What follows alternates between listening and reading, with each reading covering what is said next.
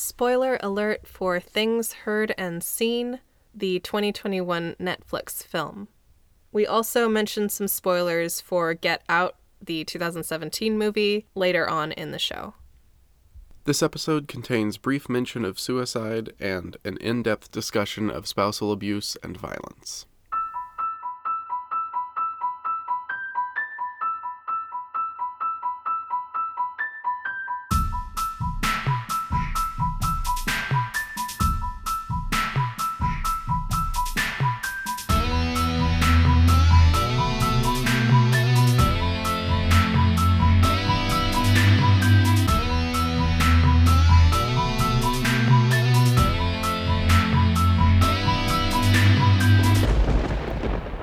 Welcome to Haunted Spouse, a haunted house podcast. I'm your ghost host, Laura Casey, and this is my haunted spouse and co-host, Ben. Hello. Tonight on Haunted Spouse, we'll be talking about Things Heard and Seen, the 2021 Netflix film. When I planned this season, I wanted to include a haunted house movie from 2021, and this one looked the least bad. That said, my expectations were pretty low based on the trailer. I spent exactly 0 minutes researching this film because I wanted to go in clueless. After watching the movie, we discovered that it was based on a 2017 novel called All Things Cease to Appear by Elizabeth Brundage. Once again, dark forces settled upon our household the week this episode was recorded, so if we sound a little bit off, maybe a little sick, that's why. We also, for movies, would normally watch them twice so that we make sure we can note down all the different plot points. But this time around, because of said dark forces, we were only able to watch it once. The film is about a family that moves into an old farmhouse in the late 70s or early 80s. Catherine Clare, played by Amanda Seyfried, is an art restorer who quits her job when her husband George, played by James Norton, finishes his PhD and lands a tenure-track position at a liberal arts college in a small town in upstate New York. They also have a 4-year-old daughter named Franny, and she is very cute. Catherine and George have a strained relationship. Throughout the film, various stressors are mentioned or alluded to. Financial difficulties while George was in his PhD program, which led him to receiving money from his parents behind Catherine's back. Catherine has mental health concerns related to anxiety and disordered eating and purging behaviors. Franny has night terrors, so Catherine often lets her sleep in their bed, which angers George. Catherine has mixed feelings at best about quitting her job and moving to this small town. Over time, it becomes evident that George is often untruthful. He manipulates pretty much everyone in his life and is inappropriate with his students. He plagiarized his dissertation and claimed to be the creator of some art he displayed in his office, which he actually stole from his cousin, who drowned while boating. Speaking of boating, when Floyd, the head of George's academic department at the college, discovered that George forged the letter of recommendation from his doctoral advisor, George went boating with him and murdered him. George's colleague, Justine, tried to confront him about his extramarital affair, and George ran her car off the road, landing her in a coma. Unfortunately, it comes as no surprise that George is also manipulative, controlling, and abusive with his family. And now a little about the house. It, like many in the community, is a big old farmhouse. It came with a piano and various other artifacts of its previous owners, which reminds me a little bit of a book I'm reading currently, The Amityville Horror. A young man named Eddie and his teenage brother Cole offer to provide landscaping, childcare, and miscellaneous home maintenance and repair services for a low fee, and Catherine takes them up on this. We later discover that these brothers were the most recent residents of this house, but that they moved out after their father killed their mother. The residents before them, who built the house, were also an abusive man who murdered his wife. Throughout the film, ghosts appear. We see the women who were killed in the house. Electronics will sometimes act as though possessed, seemingly in response to Catherine and George, particularly whenever they're in a heightened emotional state. During a seance performed in the house, Catherine learns that good spirits come to the aid of good people, and bad spirits are stirred up by bad people. It becomes evident that the women are good spirits seeking to help Catherine, but that also a certain bad person is stirring up a certain bad spirit. Ultimately, Catherine recognizes George's lies and abuse and decides she and Franny will leave him. She secretly packs and plans to leave during one of his evening classes. Meanwhile, George's slide projector is haunted by the department head he killed. Inexplicably, every slide is this one painting the department head spoke with George about, which depicts the judgment of a soul at the moment of death. George cancels class and returns home early to find Catherine trying to leave with Franny. He prevents Catherine from leaving. He sneaks a sedative into her drink and then murders her with an axe.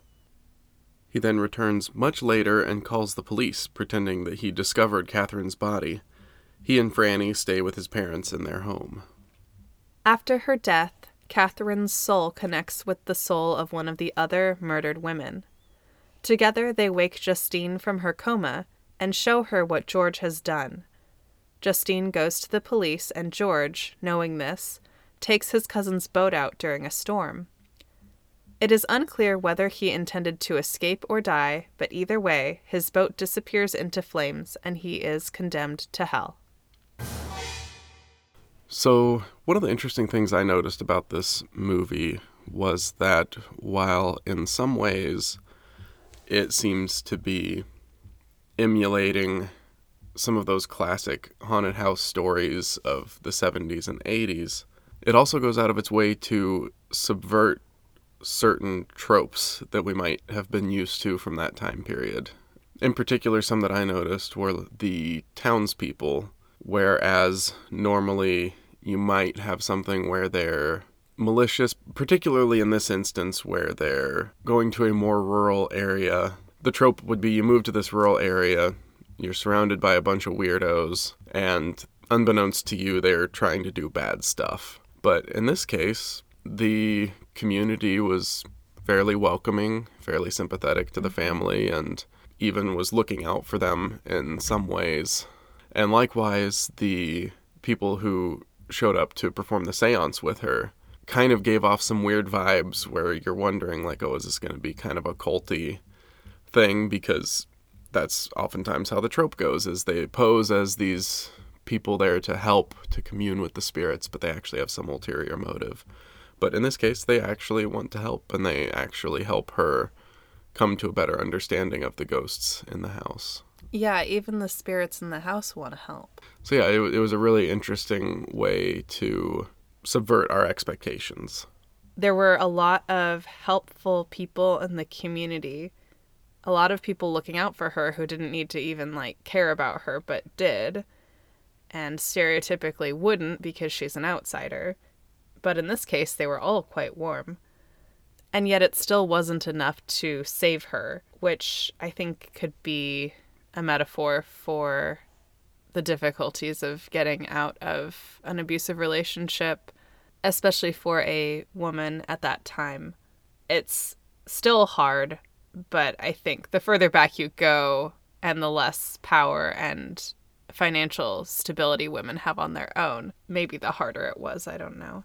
But I think it speaks to how you can have all kinds of supports and all kinds of people looking out for you and trying to help you, and still her spouse's desire to control her and keep her under his thumb and his penchant for violence still manages to win out in some way in the end.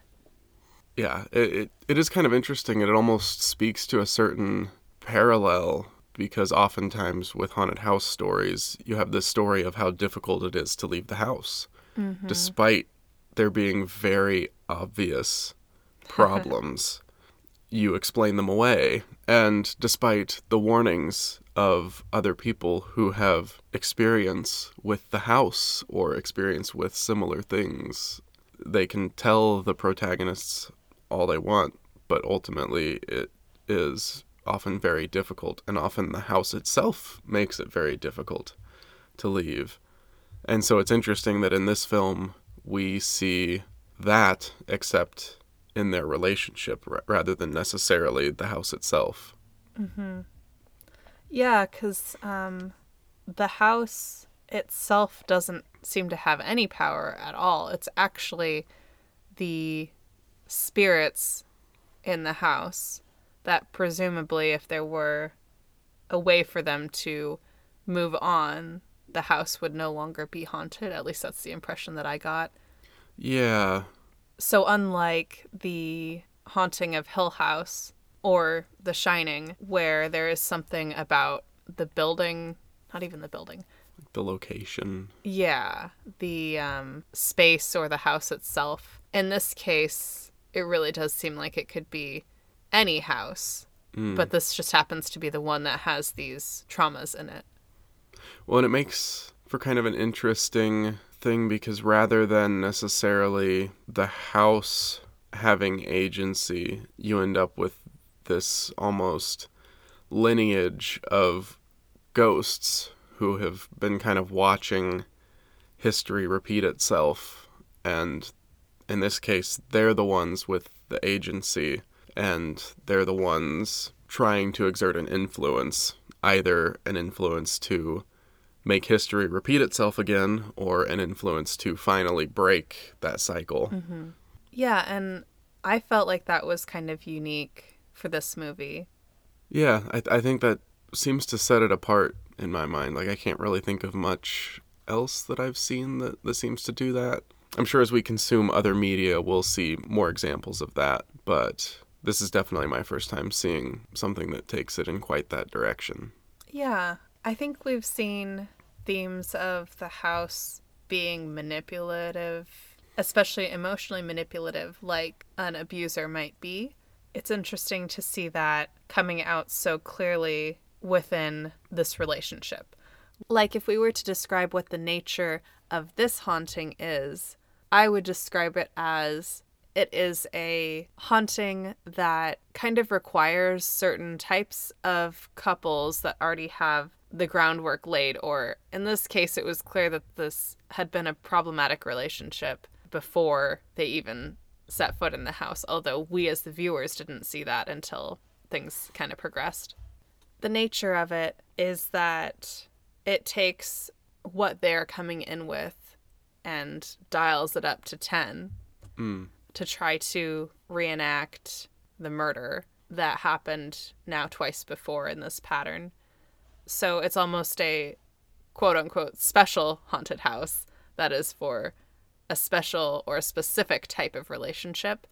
Whereas I wonder if the idea is that it wouldn't have attracted another family, or that's why it's vacant in between, is because it's waiting for a family that most closely fits what it's looking for. So maybe a family with a different type of dynamic or discord, they might still have problems, but it's looking for one that will fulfill the requirements of its particular type of dark magic. Yeah, because now that I think about it, whereas in some haunted house stories, there's a bit of maybe taking certain characteristics of a character and maybe twisting them or molding them against their will.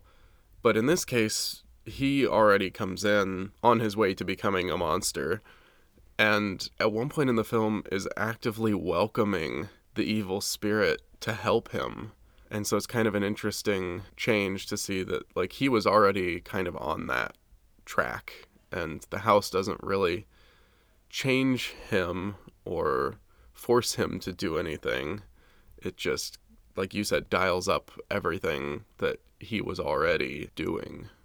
So that raises the question, too, if this couple had not come to this house, would they have met a similar ending eventually, do you think? I kind of think yes. I don't know that he ever did anything that he wouldn't have been... Like, there was no supernatural element to what he ultimately did. I think maybe the house accelerated the timeline for them because he had too many lies in play to never get found out.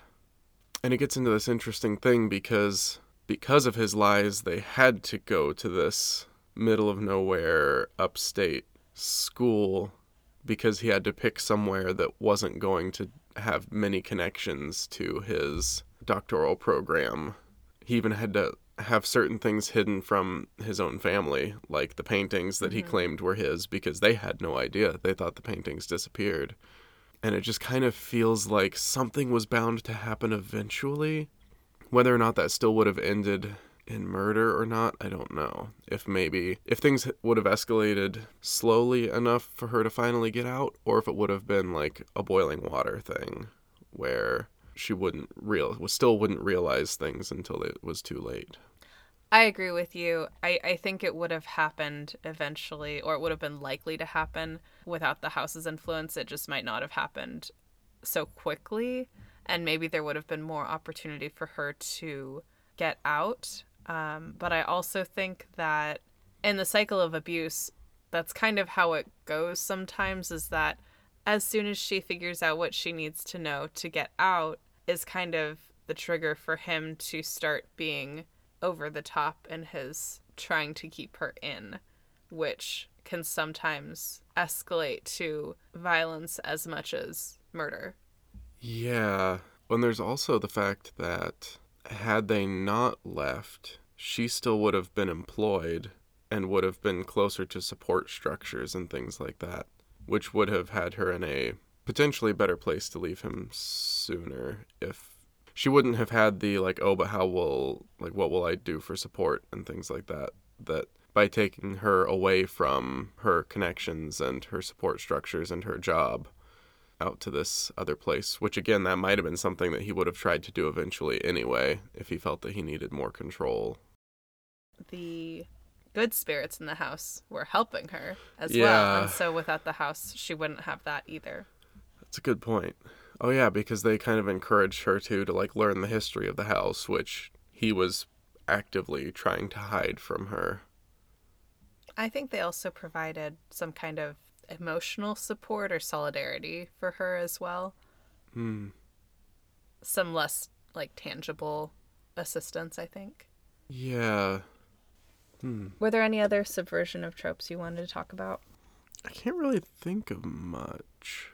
Yeah. Do you have any? It seems like the ghosts some of them being good is a little bit of a subversion. Because we're set up to think that they're evil at first, I think, because they're scary. Yeah, because when at least one of the ghosts is introduced, I think, isn't she sitting in the rocking chair in Franny's room? And Franny gets scared. And so they're definitely introduced in ways that are supposed to make us fear them, even though that ultimately gets turned around. Yeah, and specifically to the brothers that they hire, I was suspicious of the whole time, which I think is another red herring. Yeah, they put them there for you to question their motives and why they seem so adamant to help out around this house. And then when you find out their previous residence, then you wonder what their connection was with the house or what their role is. Oh, one trope that it also kind of subverts. There is no conflict between Catherine and the woman George is cheating on her with. Because if anything, she also kind of ends up being supportive because she also realizes how terrible of a person George is and kind of gets fed up with him. But at no point is this ever seen as a conflict between her and Catherine, but more so just them both realizing how bad of a person George is. Yeah. So it kind of subverts that a little bit, where other movies might have played that as a point of contempt or something. Yeah, I liked that about this one because that never made that much sense to me. And I mean, I get why people do it psychologically, because they're trying to reduce the amount of damage, and if they can just blame the other person, then they don't have to look at their relationship. Yeah. But at the same time, from a detached perspective, it doesn't really make any sense. Yeah. Oh, that reminds me too. I appreciated that the person that he cheats on Catherine with, her name is Willis, doesn't get like the short end of the stick for playing that other woman role, because a lot of the time there's morality, and very frequently with horror, the morality is particularly strong against women who, let's see, how do I want to phrase that? Women who are intimate with a lot of people or with people who are already in relationships. But it was really refreshing that in this case, nothing happened to her. She didn't get unnecessarily killed or hurt. And he didn't kill her either. So that was refreshing. Yeah. Well, and she somewhat plays an important role in the story as well, because she's friends with the brothers and acts as a source of information for them, so that they're kind of in the know on what's going on. According to Wikipedia, she's cousins with them. Oh, I missed that. Yeah, I don't know if they got that from the book, maybe. Oh, that could be. That's the other thing, too, is that with this movie, there were a few moments where there were things where it's like, it felt like this was missing context, and so a few instances where I'll be interested to revisit if we read the book and see if that gives us the context we need for a few things. Yeah, I kind of felt the same way, like, this is really random. I don't know what it's doing in this movie. Uh-huh. We're going to take a quick break, and then when we come back, we will talk about the ending.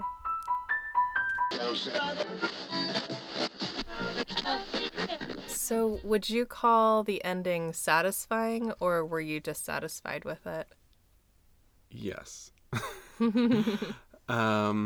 Explain. Initially, I was a little unsatisfied by the ending. It feels a little weird. Mm-hmm. Maybe the book's different, but it felt like that was the first time the movie leaned into surrealism. Mm-hmm. Up until that point, it was as rooted as a ghost story can be in a fairly realistic framing, I felt like. I sort of agree, but sort of not, because we noticed that the supernatural elements, it seemed like they were using some effects that kind of reminded us of that time frame in technology of digital effects. And then also, it felt like it kind of made sense. We're talking stylistically here, not like so much about the content yet, right? Yeah. Yeah. I think so. Well, stylistically and a little bit content, I think. Stylistically, it made sense to me because the movie was almost doing what this artwork does, where it's these realistic scenes, but there is some level of surrealism or like symbolism going on inserted into these realistic looking scenes, because you see light or flames or whatever that is supposed to depict heaven and hell, but we don't really see them like that in real life. And so to me, that feels like that is in the same tradition. Okay. Yeah, I can see that. It's a little like campy, over the top, larger than life, but I kind of like it because I feel like it is on theme. And if you're going to go for it, you might as well just go for it. Well, because I think what it felt like for me was this shift from, up until that point, a lot of it is very symbolic, like you said. Mm-hmm. Like you have these things symbolizing heaven and hell. And then it ends with, no, he just sails into a painting of hell. And I feel like maybe that was the moment when it went from symbolic to literal. Yeah. And that felt a little weird. Ultimately, I think I liked it. But it was definitely it felt like a shift that I wasn't expecting. I could definitely see that. I think I feel similarly to what you're describing. For me, I didn't like it when it happened as much because I kind of needed to sit with it and understand why they took that approach. But to me, there's something kind of fantastical and fun about that.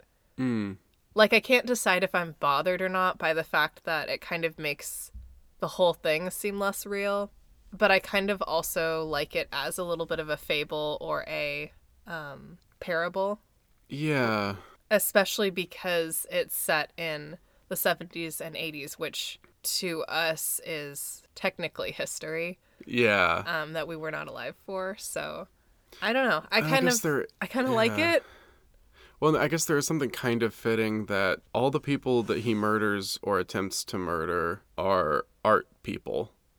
And so for him to have an artistic downfall feels fitting. Yeah, I like that too. Like if he's gonna mess with this art world specifically that works with Very that, spiritual yeah, art. then he better be ready for the consequences. Yeah. And I mean, I think that's what is so intriguing about that art style as well, which I don't know very much about it.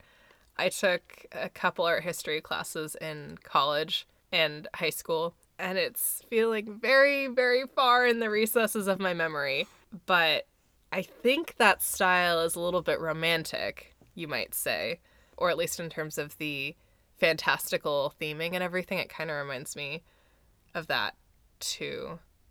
To have such a dramatic ending for this really horrible true monster is kind of cool. I think I'm kind of into it.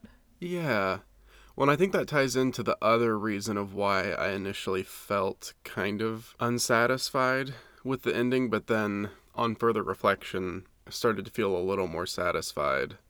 And that was that initially I was disappointed that she still ends up dying. That felt like a bit of a letdown, especially in the sense that, yes, that's probably the more realistic outcome, but I had kind of felt like this movie had done a lot to kind of subvert expectations.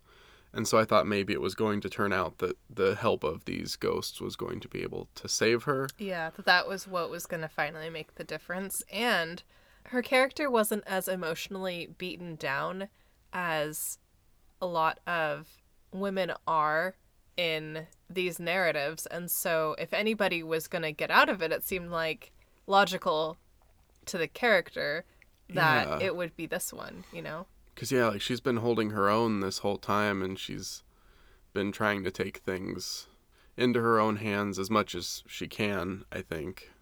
And seeing the ghosts successfully protect her at times, like slamming doors shut to keep him away from her and things like that, and realizing that, oh, these ghosts actually do have the power to protect her in some ways, and she is doing a lot to work with that as well.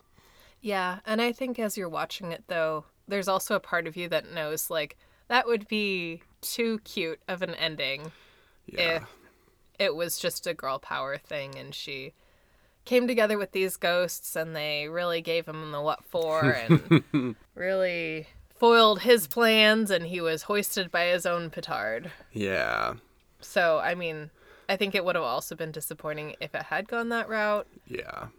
Well, and I will say it does kind of still get to lean into that girl power thing because, I don't know, the sense I got was that her death tipped the balance in favor of the good spirits. They finally had that one more person, and obviously that's when they're able to wake up Justine and ultimately able to pool their power together enough to just send George straight to hell. Yeah.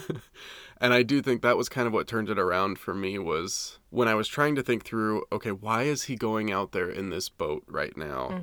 Like, he's not going to escape. And my theory is that maybe he was going out there to try and kill himself. But instead, they were able to step in and say, oh no, we're not letting you get away with this. Here, have a one-way ticket. And kind of got a final...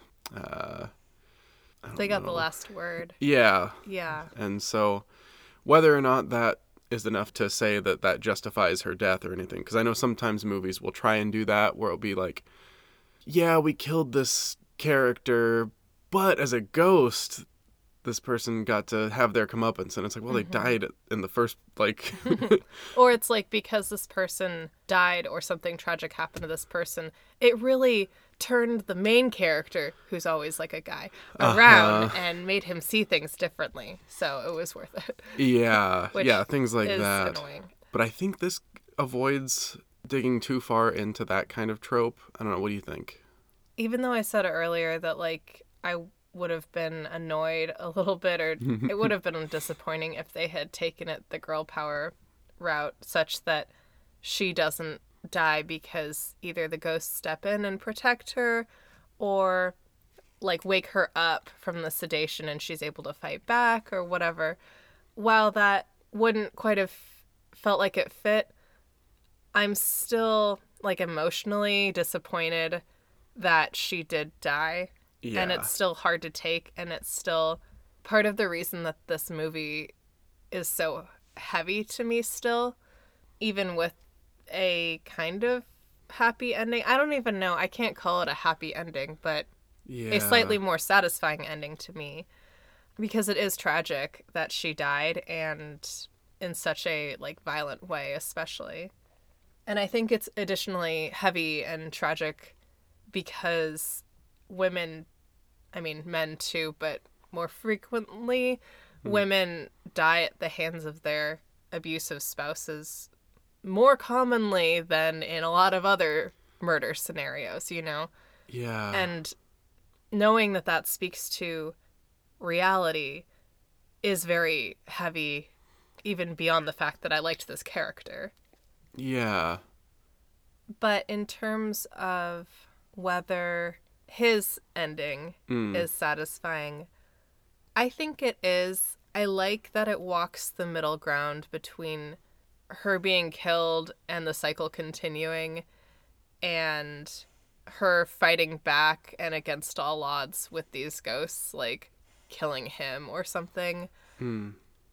I think it's like nicely in the middle, and I do enjoy that poetic justice of Justine, which I don't know, I feel like that's why she's named that. Being able to come up and make sure he doesn't get away with it.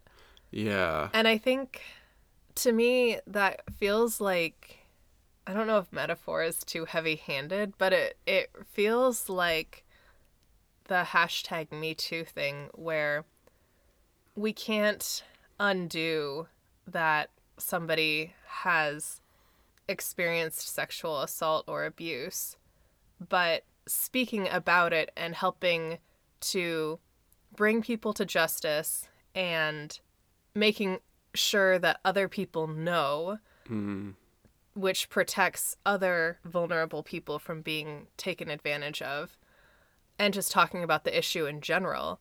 All of those things, I think, are ways of making it even the slightest bit better. You know, it's not gonna... We can't unkill Catherine, but what can we do to try to make things just a little more right, I guess? Yeah. Well, because now the next couple that moves into that house, there's a lot stronger force for good present now than there had been previously. Because he didn't die in the house. Mm-hmm. And now Franny isn't going to be raised by him as a single father either, or whatever he chooses to do in the future. However that would. Yeah, he's not going to find someone else and then abuse them in the same way. Well, maybe she'll end up with Justine. She seemed cool. She probably Both won't, of 'cause that her doesn't make sense. pairs of grandparents are still alive, so I'm assuming she'll end but up you with one wouldn't of them. send her to the grandparents of the guy that killed her they mom, wouldn't. right? I don't think so. I would hope not. But then, that was the other thing, though, is that we don't actually see the outcome in terms of the police, and I feel like it doesn't matter as much because the killer is now dead. Yeah. But that was something that was giving me a lot of stress in the movie, was that the sheriff had a sense that George was lying, but was lacking the evidence to be able to do much. And that was giving me a lot of stress, because it was going to be an even harder blow if he managed to get away with it, like, right in front of everyone. Yeah. They almost get a divine retribution at the end, because at least in the theology of this story, he is now getting the ultimate punishment. Yeah. He would have managed to escape with minimal issue, most likely, with the police. But there's no escaping what he's headed toward now. Mm-hmm. And so there is something kind of satisfying about the fact that rather than receiving this temporary worldly punishment, he receives a divine spiritual punishment that is highly permanent. Yes. No purgatory or any kind of like in-between space or anything for him. Or reduced time for good behavior. Exactly. Reduced time for good behavior. Like, yeah, nothing like that. No probation. I'm sad for Franny too, though. I know. She's so sweet. Yeah. Although I was so relieved that nothing happened to her because I get so worried when there are children in these movies because I'm worried they're either going to be creepy and possessed or I'm worried that something bad is going to happen to them. Yeah. And that was kind of the interesting thing, too, where there was a little bit of, to go back earlier, a little bit of a subversion where the ghost originally scares her by, like, sitting in the rocking chair in her room. But I'm pretty sure the ghost was actually sitting in there watching over her during those times. I think so, too. And so, like, that's kind of sweet. Yeah. And that also speaks to the person that is more likely to hurt and abuse you is the person in your own family versus the random stranger jumping out of the bush in your new town or whatever. Mm-hmm.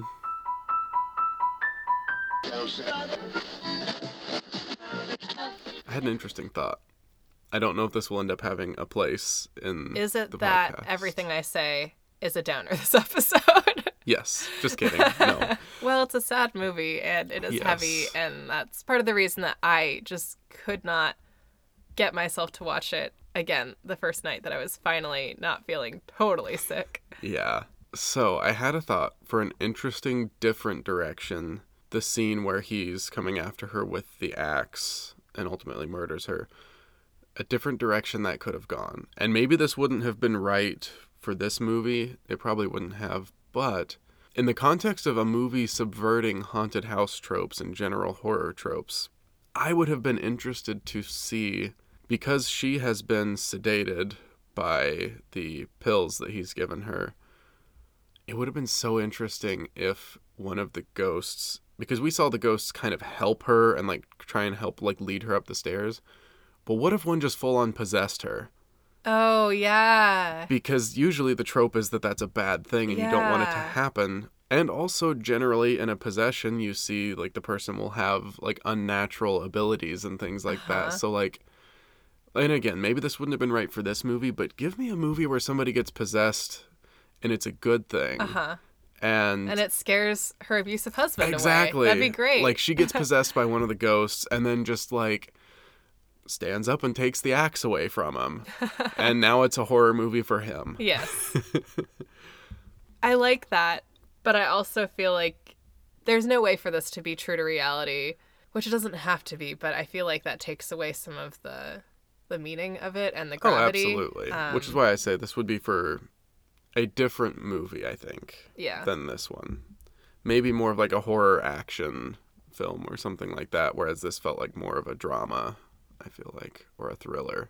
Or maybe I'm just falling into that thing where I'm like, well, if the woman doesn't die, then is it really even telling you anything? So maybe that's on me. I don't know. Yeah, we can have happy movies too. Absolutely. I think the way this one went works with the overall story and with what it was trying to do. I mean, and it helped explain why on earth they kept talking about this one artist. Yes. And like had these heaven and hell themes throughout. Like I like that because sometimes they're just sprinkled in for like no apparent reason, and there were some aspects of this movie that felt sprinkled in, like we talked about. Yeah. But I really like that he had such a poetic ending in a movie full of art historians. That feels right to me. Yeah. I was gonna ask too, do you feel like this is in the same tradition as Get Out, or does that not make sense as a connection? I could see that in the sense of like horror that is trying to reflect and or amplify a truth about society. Yeah, Yeah. that's kind of what I was thinking. We watched Get Out a long time ago, so I'm trying to remember the ending, but I remember it not being like a happy ending. Does he get out? Huh. Yes, because he ends up, that one actually is one where I think he does kind of get the spoilers for Get Out.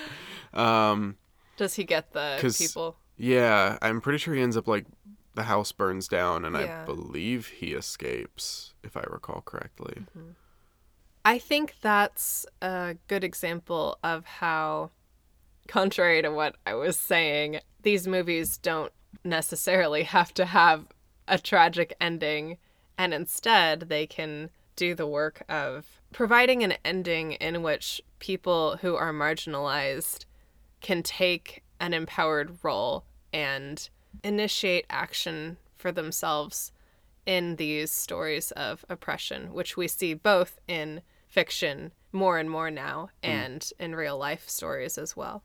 Yeah, there's value in depicting life and the world as it is, and there's also value in depicting life and the world as it could be. And maybe that's a little bit of the difference, is sometimes what's needed is to provide a metaphor or just a direct look at how things are. Or an expression of the feelings rather than necessarily what logically you think ought to happen. I think these can often play a role as an expression of just what it feels like to be there, or what it feels like to keep watching the same story of injustice happening over and over again. And I think that's really important too. Yeah. So overall, did you like it? Yes. Yes, I did.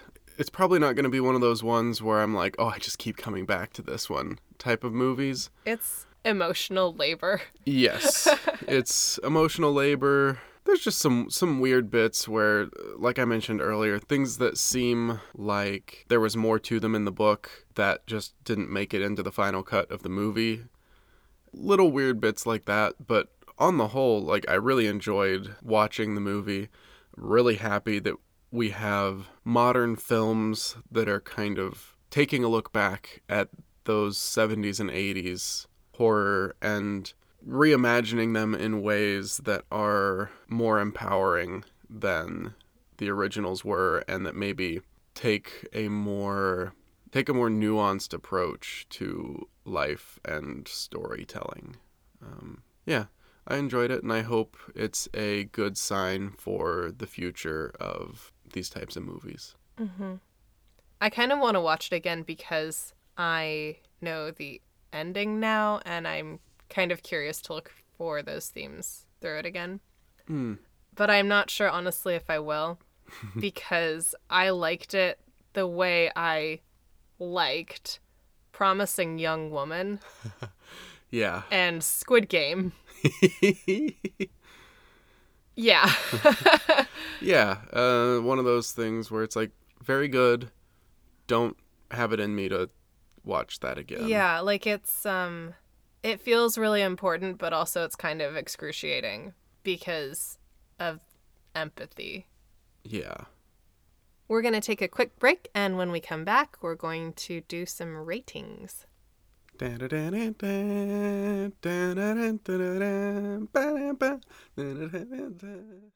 On a scale of 1 to 5, how spooky is Things Heard and Seen? This one's actually a little bit difficult.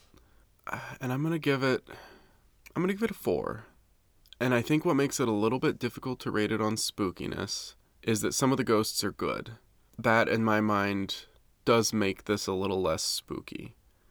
However, for a good portion of the movie, we don't know they're good.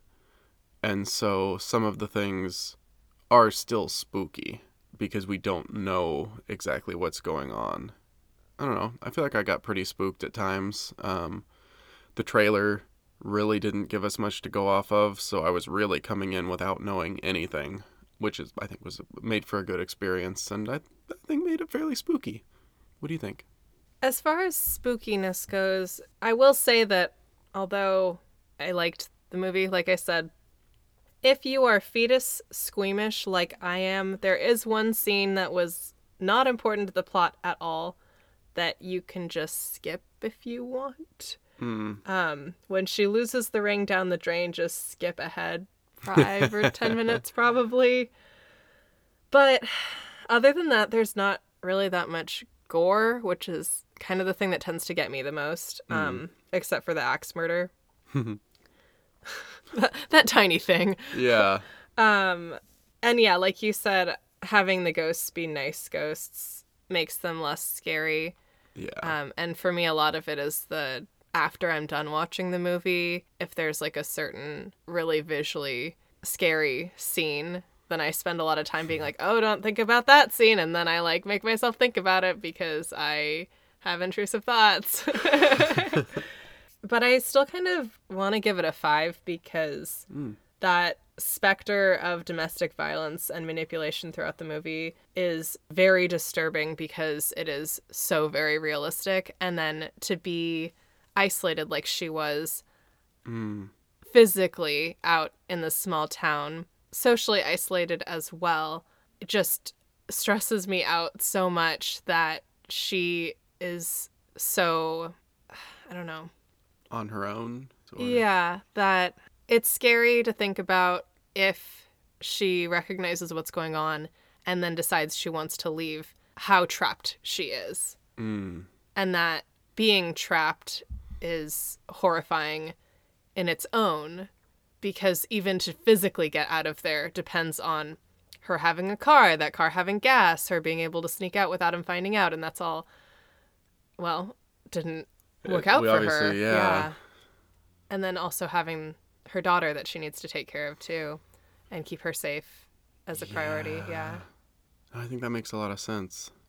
So yeah, 5 from me. 5. I'm also realizing George is kind of a spooky person to be around because... Oh, that scene with Justine? Yeah. Oh my goodness. They're in this weird like seesaw gazebo situation. I've never seen this before. It's kind of cool. It looks pretty cool. I want or one. It could make you queasy. I'm not sure. Yeah. Did he frame it as playing a game at first? I think so. I He can't did remember. Something that involved him like grabbing her wrists and then increasingly tightening his grip on her wrists despite her telling him to stop. And then I think she finally, I don't remember what she did to finally get him to stop. I think he just Did stops. He just stop? But the point of it was to show that he is willing to go outside of what is socially acceptable and that he's willing to hurt somebody or restrain them and that he has physical power over her. Yeah. So I think it was the control/intimidation thing to keep her away from Catherine. Was that? I don't remember what the context was. Yeah. Oh, was that when she was making certain implications to him with regards to what she tends to notice when a lot of the female students form up around a male professor and what some of her... She kind of had made some implications as to what her assumptions are when things like that happen. There's a good chance her assumptions were correct. And yeah, then he demonstrated his power, I guess. His physical strength and his lack of inhibition. Yes. Around using that to his advantage. Yeah. Yeah. Ooh, yeah. He is a spooky guy. Yeah, because honestly, the picture you end up getting of him between that and him talking about how he wrote himself the letter of recommendation he felt he deserved and things like that, like you really start to get a picture of, even without ghosts, this guy could carry a decent spooky rating with him. Yeah. There's also a scene where he is speeding on a windy road and refuses to slow down even though his wife is scared by this driving. And I think they're like in the middle of an argument and then that makes it worse. And the argument that they have reminds me of the argument in the 10-minute All Too Well music video. Oh, yeah. And it is tough to watch. Yes. Anyway. Yep.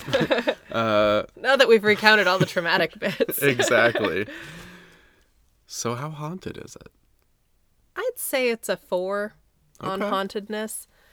And here's why. Okay. Because I feel like we definitely see, visually, we see spirits. But the main spirit that we ought to be worried about, we don't actually see, which is fine. I mean, that might actually make it scarier. I'm not sure. But I would say in terms of hauntedness, they could have just gone a little bit more in terms of making this a haunted house. Or, like we kind of talked about, there could have been more of like the house has its own influence. Yeah. So I'm not really complaining. I'm just saying that's what keeps it as a 4 for me instead of a 5. Like if you have to come up with criteria for how you would rank this, like, yeah, you kind of have to get into the picking on some of those differences there. Not everyone can have straight A's. And in fact, I don't think anybody has so far on our rating system. We don't give away a lot of 5s, so... We really don't. Yeah.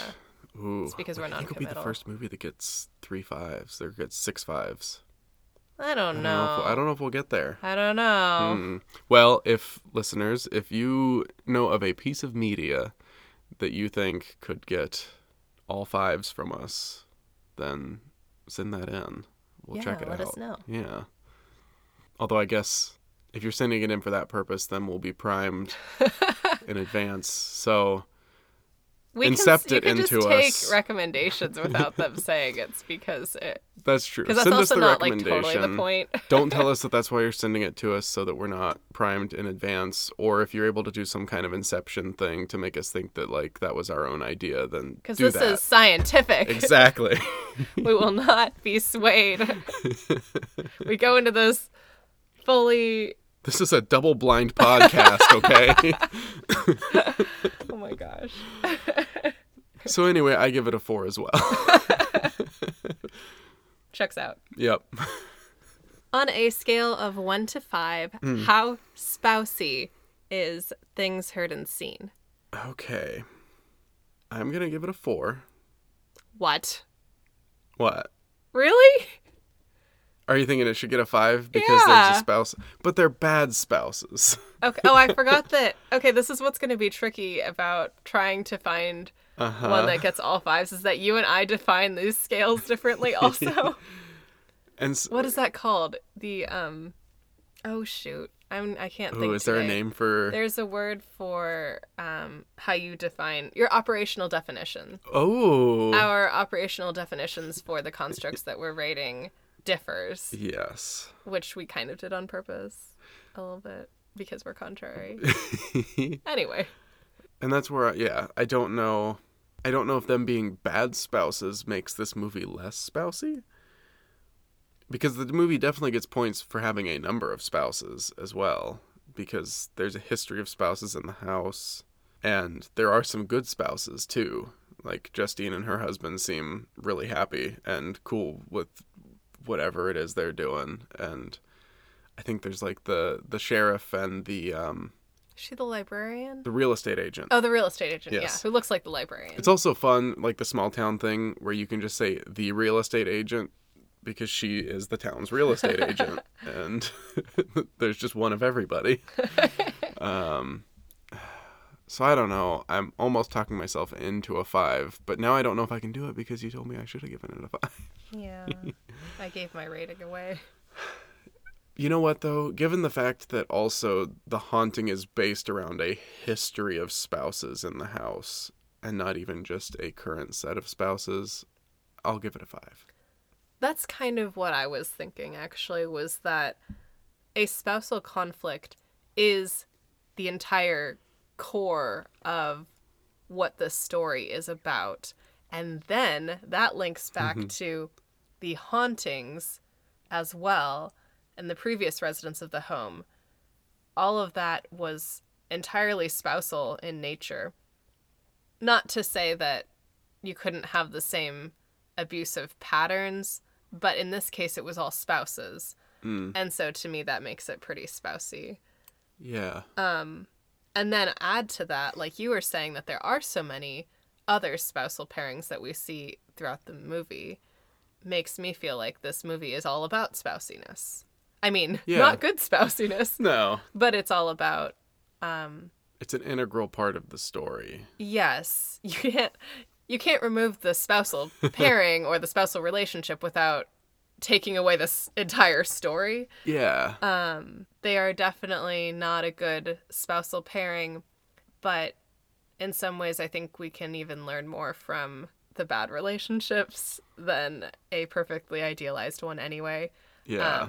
Which to me makes it feel like that theme is richer, and so again pushing even more on like a high spousal rating. So yeah, I'm giving it a 5, like I said.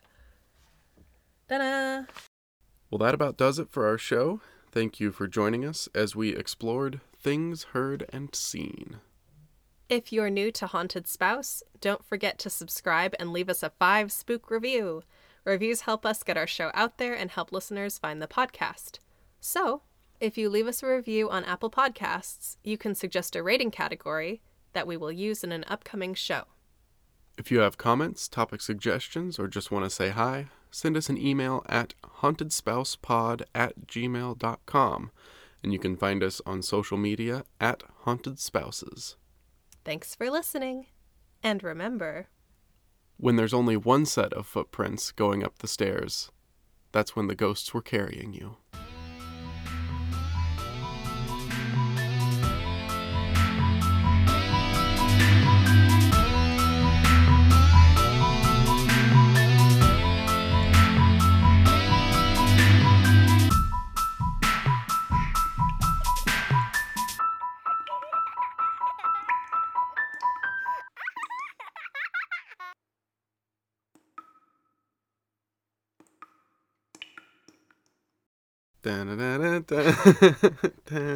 Just kidding.